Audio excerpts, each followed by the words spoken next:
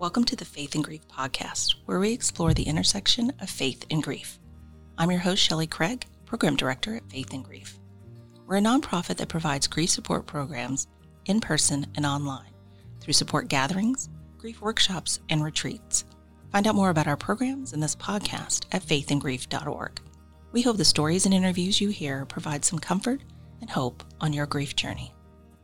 On today's episode, we'll be talking with Chris Kocher of COVID Survivors for Change, which is a nationwide network of COVID-19 survivors and families affected by the virus who are coming together and sharing their stories and advocating for life-saving policies.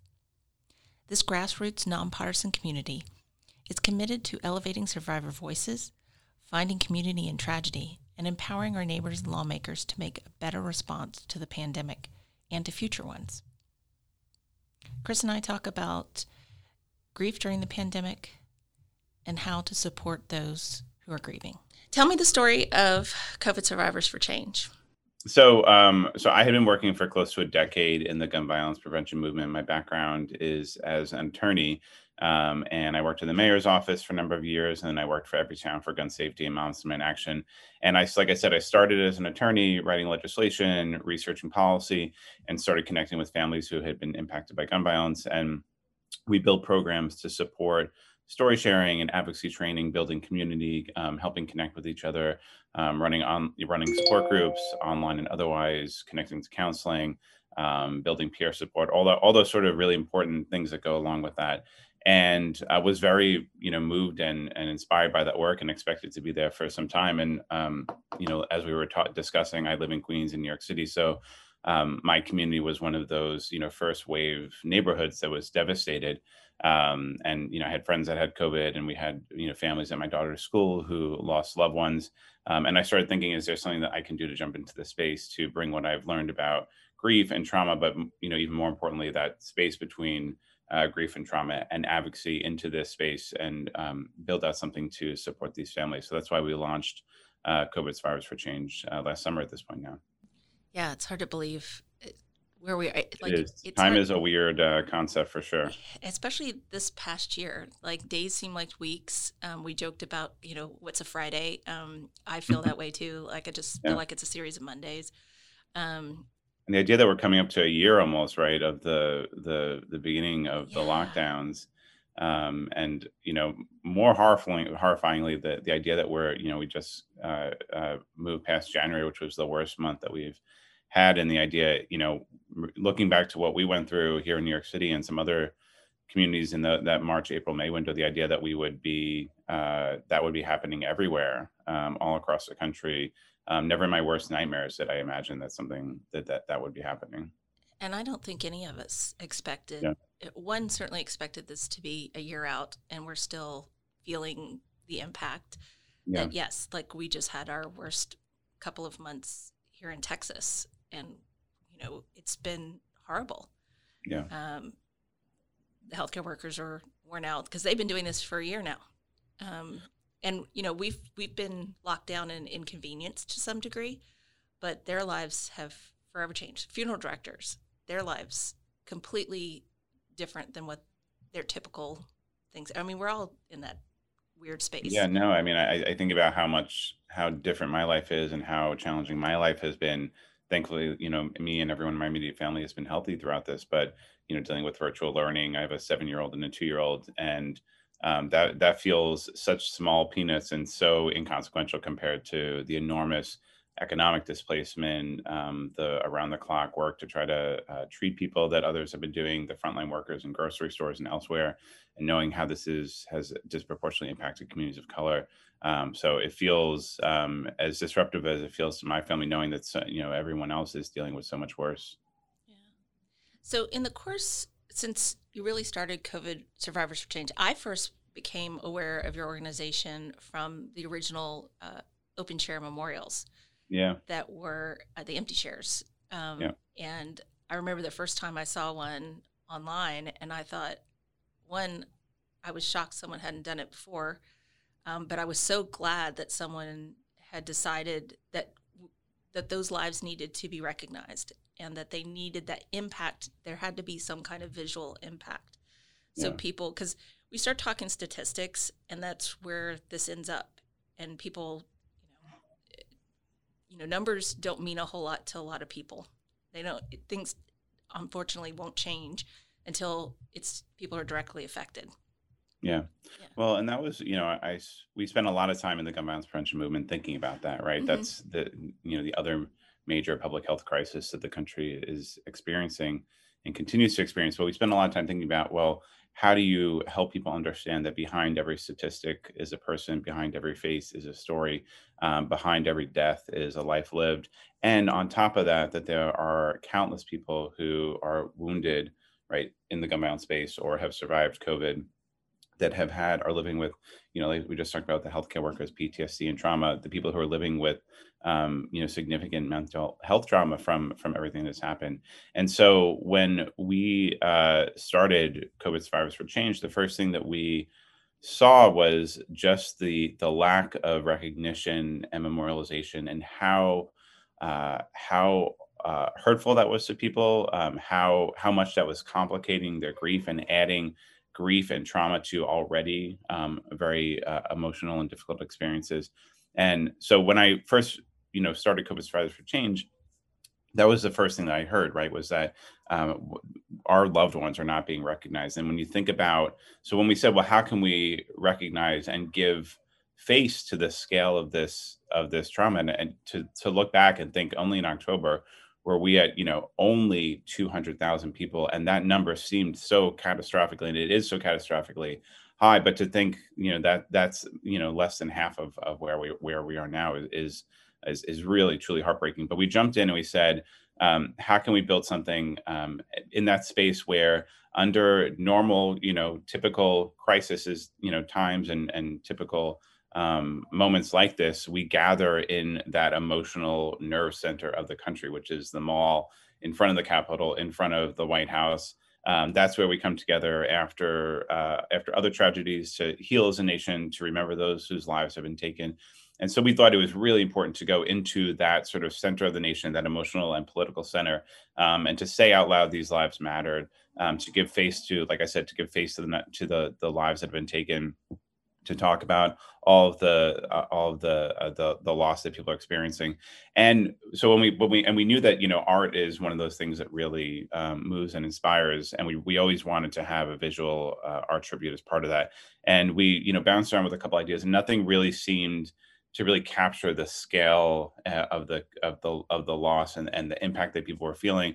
And someone suggested chairs, and I think we all sort of went in that moment, that's it, right? That is, it both captures the scale, 20,000 empty chairs, gives face in some way to those who have been taken, but also just that, like I said, this is what we normally would do. We would go and be together and comfort each other and hug each other. And so the empty chairs also, in that way, I think, symbolize just how disruptive the pandemic has been to our basic ability to grieve with each other and to be there to support each other. Yeah, it's such a powerful image. And for so many people, that was their connection to the pandemic. There was an empty chair at Thanksgiving or Christmas or the holidays. And, it's been devastating.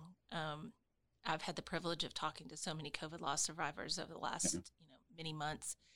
And that's just how they feel. They feel like, their loved one has become a statistic very quickly. And they're also dealing with their own grief and trauma from it, because many of them were not able to be there with their loved one when they died, certainly have not been able to go through any of the rituals or funerals that they normally would have done. And like you said, haven't even just been able to hug and comfort one another. Extended family can't do that.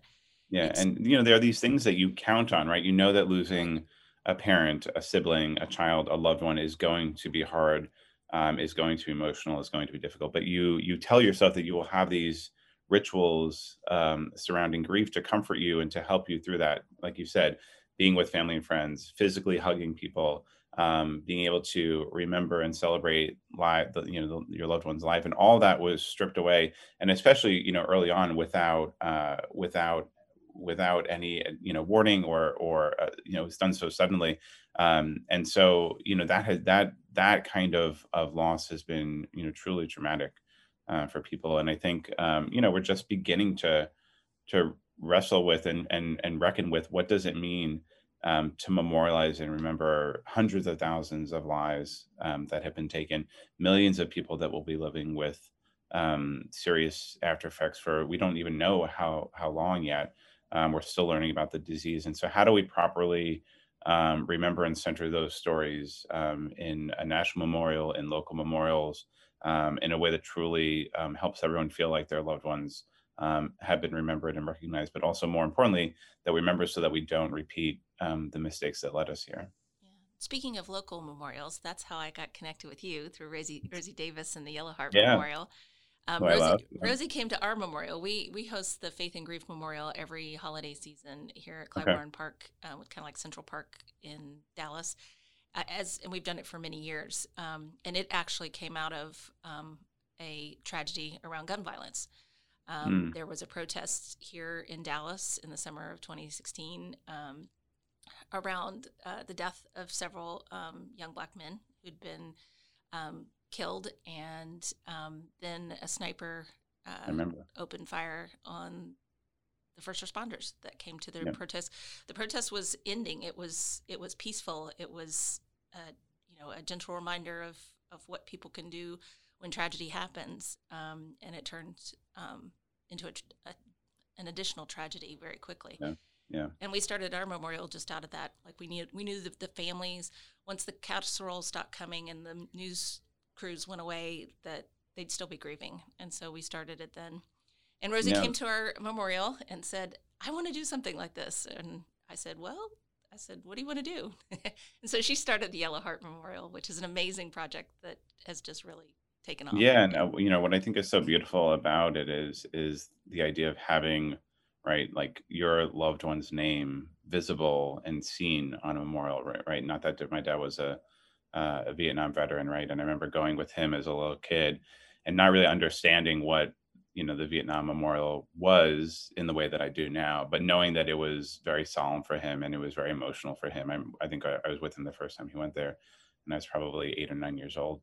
But seeing the names, right? I remember going with him and looking up his friends' names, and I think there is something very powerful about seeing your loved one's name, and it's in some way it's a at the most basic level, this person was here and their life mattered, and will continue to matter, Yeah. right? And that's in some ways, um, you know, what people are looking for is just this idea that this life that has been lived, that has been taken, needlessly, will be remembered, and will be loved and cherished for years to come. And I think that's so important for these local memorials. And with the empty chairs, after we hosted in DC, people started reaching out. Can I do one in Pennsylvania? Can I do one in Wisconsin? Can I do one, Massachusetts, all over? And I think people are just hungry for being together. And I think, like I said, we're just beginning to reckon with what does real and true and proper memorialization look like here.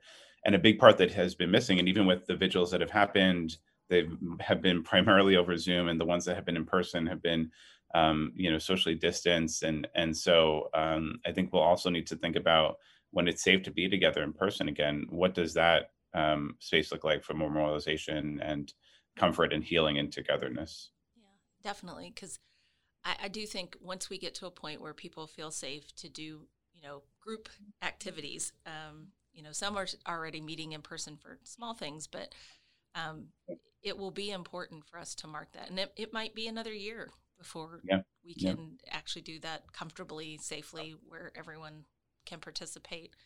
Yeah. But it's gonna need to happen because we're gonna still have to have some kind of reckoning around that. Yeah. Yeah. And And the trauma that goes with losing your loved one in the way that so many did. That's why I felt it was so important to start COVID Survivors for Change and to build weekly support groups and start to help people build community, because you're dealing with such sudden and unexpected, and in many cases, because of the lack of action under the previous administration's efforts, needless. And so how can you build the support to help people heal from that grief and trauma?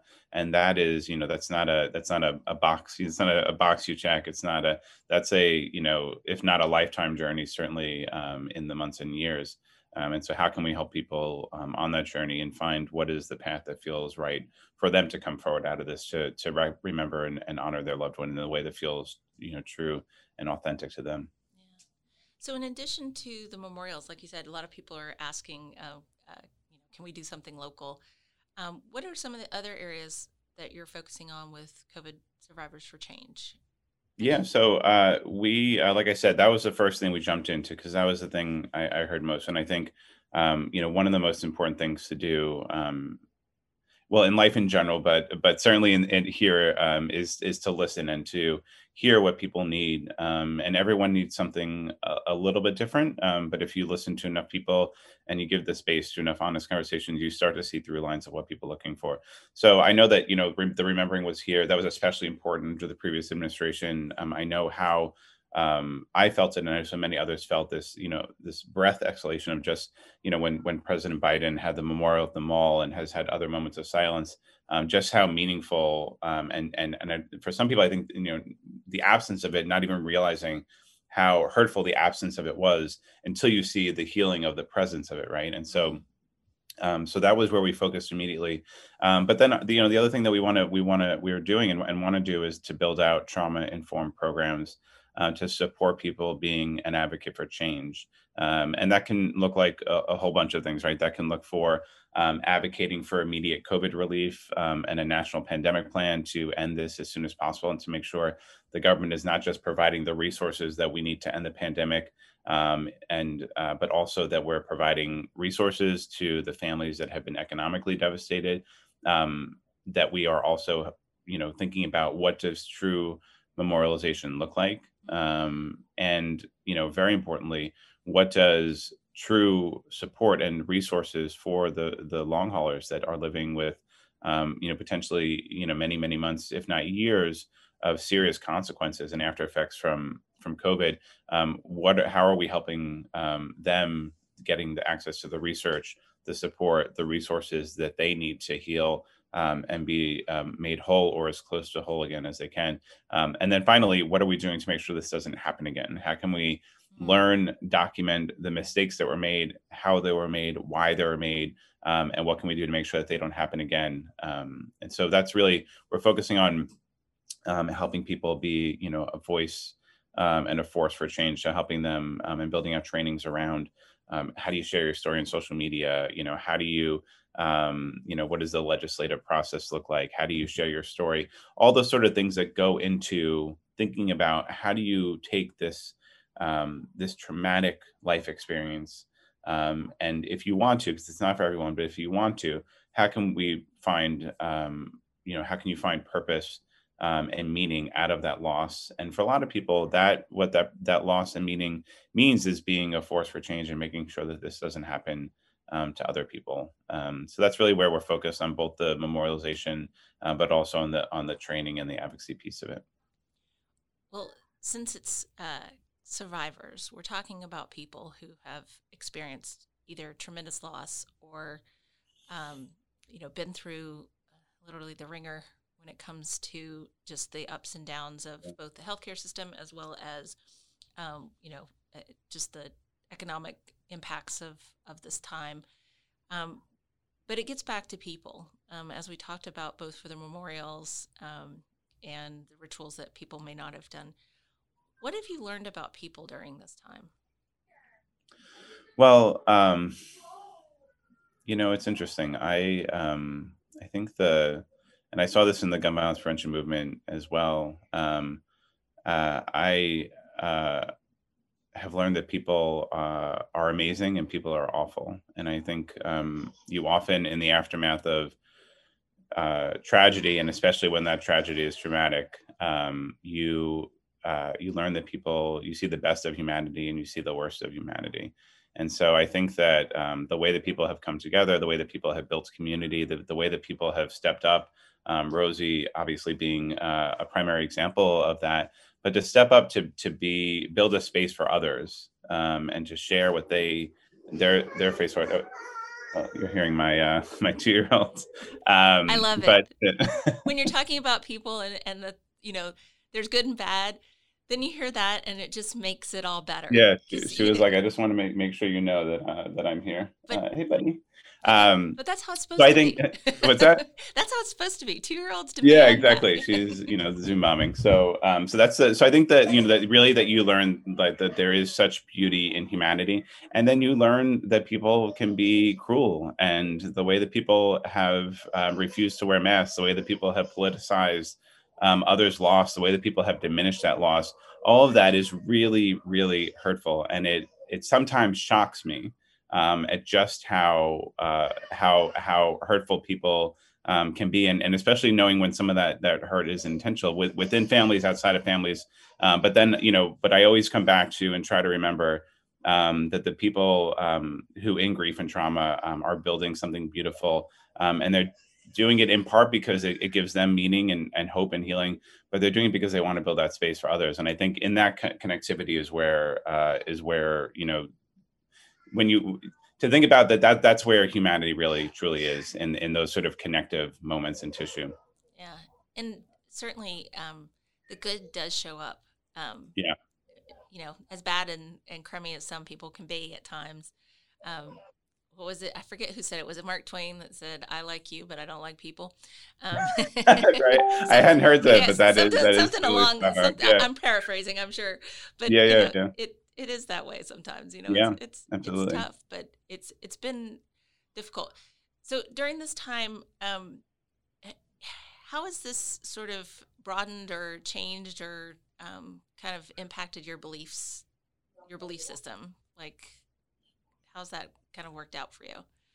That's a big question and a good question. I think that I think my beliefs are really still anchored in. I think you get to choose how you show up in life, to some extent, not always, and not every day, and not in every moment. But in the moments that you do have license to decide how you choose to show up, I think that is true here. And I think because I have been surrounded by people who have experienced such deep loss, but have found have done so many beautiful things and powerful things with that loss on behalf of others.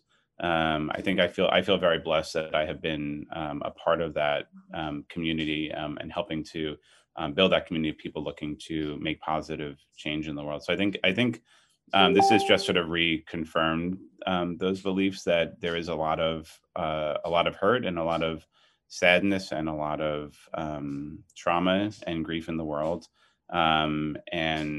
Every person has a choice to how they want to be part of that. And some people have a big role and some people have a small role, but everyone has a big role to someone in some moment and at some point in time. And so when you think about, how you can show up in those, and for you in your life, what is those big moments with others? And so making it easier for people to show up in a good way, creating opportunities for people to show up in a good way, and cheering people on when they do show up in a good way. I think that's sort of, if you can, bring that into the world, and that is, I think I would say that's part of probably what I've seen. Yeah. Well, my impression is you have to come from that space to be able to pull something together like COVID Survivors for Change, and your work in gun violence advocacy. That comes from somewhere. And so I applaud you for continuing the good work. Yeah, well, thank you. I finding appreciate that. purpose. Yeah, and I think you either you put plus in the world or minus, and some days you put you put a lot of points on the board in one way, and some days you're just putting 1 point on the board. But every day you get to show up and say, am I going to put a plus or a minus? And we all have, we both are limited in the impact that we can have, and we also have great power to have great impact. And so looking for those moments where you can make big change happen in big ways, but also in small ways, has been, the sort of the guiding motivation of doing this work. And like I said, I draw such incredible strength and inspiration from all the community of survivors that I have met with and worked with, both in COVID and gun violence, because the resiliency that so many of them have shown, and like I said, and that commitment to making some good come out of such tragedy, to benefit others, and to bring safety and support and strength to others, is one of is if not the most inspiring thing, but certainly one of the most inspiring things I've been able to be a part of. Thank you for sharing that. So what's next for COVID Survivors for Change? What kind of events or activities are coming up, or things that we need to be aware of? Yeah, so I would say that, we do some things that folks can know. We do every week. We do an online support group every Thursday night at 9 p.m. COVID Connections, and so that is a space where we have mental health professionals come and run those groups. And there's a little bit of learning about what is grief and trauma. And for example, with the holidays, we did, what does coping with the holidays look like? But we try to make it, sort of calendar appropriate. And we've had a couple hundred people sign up to be part of those. And it's been really powerful to give that regular ongoing space to folks. And so that's going to continue. We're looking at launching curriculum specifically, support curriculum specifically for long haulers. We're looking to launch curriculum, Spanish language resources and groups as part of that as well. And then building on the trainings that we've done. So like I mentioned, we've done, social media training and some other things like that. Looking forward, we're working to build out some story sharing workshops so that people can come together in a very safe and supportive space to think about, well, how do I want to share, my story, my loss, my experience in a way that that is safe and supportive and doesn't harm myself or doesn't re-traumatize myself, and learn about how to do that in a way that prioritize people's well-being, but also to give them some support as they carry their story out into the world, knowing how political this issue is and has been. I think that is top of mind, especially as you think about social media and the trolls and all that sort of stuff. And then thinking about trainings, we're launching a training this month on how to apply for Social Security disability. So bringing trainings that are sort of in that nuts and bolts of how we can help people get the resources that they need as soon as possible, that are available now, right? And then finally, looking forward, how do we help people advocate for, like I said, for those resources that they will need in the days, weeks, and months to come. So that's part of advocating for COVID Relief Now, as part of the package that's on that's being considered in Washington, D.C. But it's also looking beyond that and helping people advocate for memorialization, helping people advocate for resources for long haulers.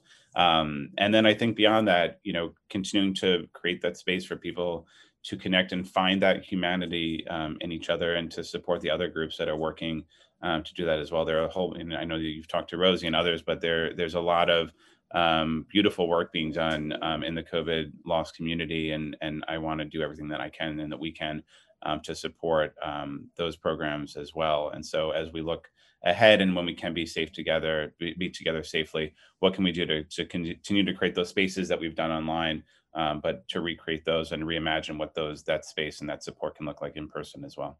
Yeah, that's amazing. That's a long list. Just small, little, insignificant little projects. I'm joking. Well, we'll talk in a few months and see. Yeah, I know. Well, right? But that's the vision, and that's the dream, and that's what we hope to do. Yeah. Well, it sounds amazing work. Just amazing. I appreciate that. That means a lot. Thank you. And I can't say enough for the organization. I have heard so many people they found your organization, which was able to help them find others. And so that's really important. That really means a lot to me. So thank you for saying that, because that's why we're all here, right? We're all here to bring to help people find their people, right? Yeah. Find their tribe, find their group, find their family, their chosen family. That's what is so important about all of this. Well, we heard from your co-anchor earlier, your 2-year-old. I wish I had the visuals. She was like on her little scooter bike and was just like tearing it down the hallway. Awesome. That's awesome. So through all of this, where have you been focused, or where have you found hope? I think I've learned that I am temperamentally a resilient person, and I think part of that is sort of genetic temperament predisposition, and I think some of that is being part of these communities, and I think I have learned and seen resiliency, and I think I have absorbed some of the beauty that people have brought into these spaces, and I think that kid hugs are really important. I feel very, very fortunate. I have a 7-year-old and a 2-year-old, and I feel very fortunate to have family that I'm very close with. And my dad passed away from cancer about a year and a half ago, and so being reminded, especially in these times, of just how important family is. And so I think that's where I draw hope from seeing the people that are fighting to make the world a better place for my kids. And I think I wish that it shouldn't be this hard, right? Doing good in the world, making the world a better place, fighting climate change, fighting to end the pandemic, fighting to end gun violence. All these things should be easier than they are. And we saw, just last month how fragile even something that seems as sturdy as our national democracy can be. And so I sometimes am frustrated by how hard all of this is. But I am at the same time incredibly moved and motivated and inspired by the people who, despite that challenge and that difficulty, lean in even more. And knowing that it's hard work, the people that are doing that work day in and day out in communities all around the country, and especially in communities that are historically marginalized and overlooked, and has been disproportionately impacted through the pandemic crisis and gun violence crisis and all, and based on all those systemic inequalities. Seeing all the work that they're doing is I think where I derive hope most of all. That's great. Thank you for sharing that. I feel the same way in so many ways. People inspire me. Yeah, thank you. I know you're asking the questions, but thank you for doing all the work that you're doing. And I've heard wonderful things about you all as well. And it's really an honor and a privilege to be here talking with you about it. Well, thank you so much for joining us, Chris. And again, thank you so much for the work that you've done. I know just like in talking with the COVID loss survivors that I've been in touch with, which unfortunately is many, it's most appreciated. They, through the work that you've been doing, feel seen and heard. And I think that's the hardest thing for us right now, because we all want to be seen and heard. Yeah. But when all this other stuff's going on, it's really hard to feel like that's going to happen. Yeah, I really appreciate it. That means a lot. And if all that we can do in the world is help someone else feel and a little bit more seen than they were before and a little bit more heard, it doesn't make bad things go away, but it does bring some healing. And that's and some days that's all we can do, right? Yep. And that's a lot, though. So it is. Yeah. All right. Well, thank you. I appreciate that. Well, thank you. The Faith and Grief podcast is supported by listeners like you. If you'd like to be a podcast producer, go to faithandgrief.org/donate and give today.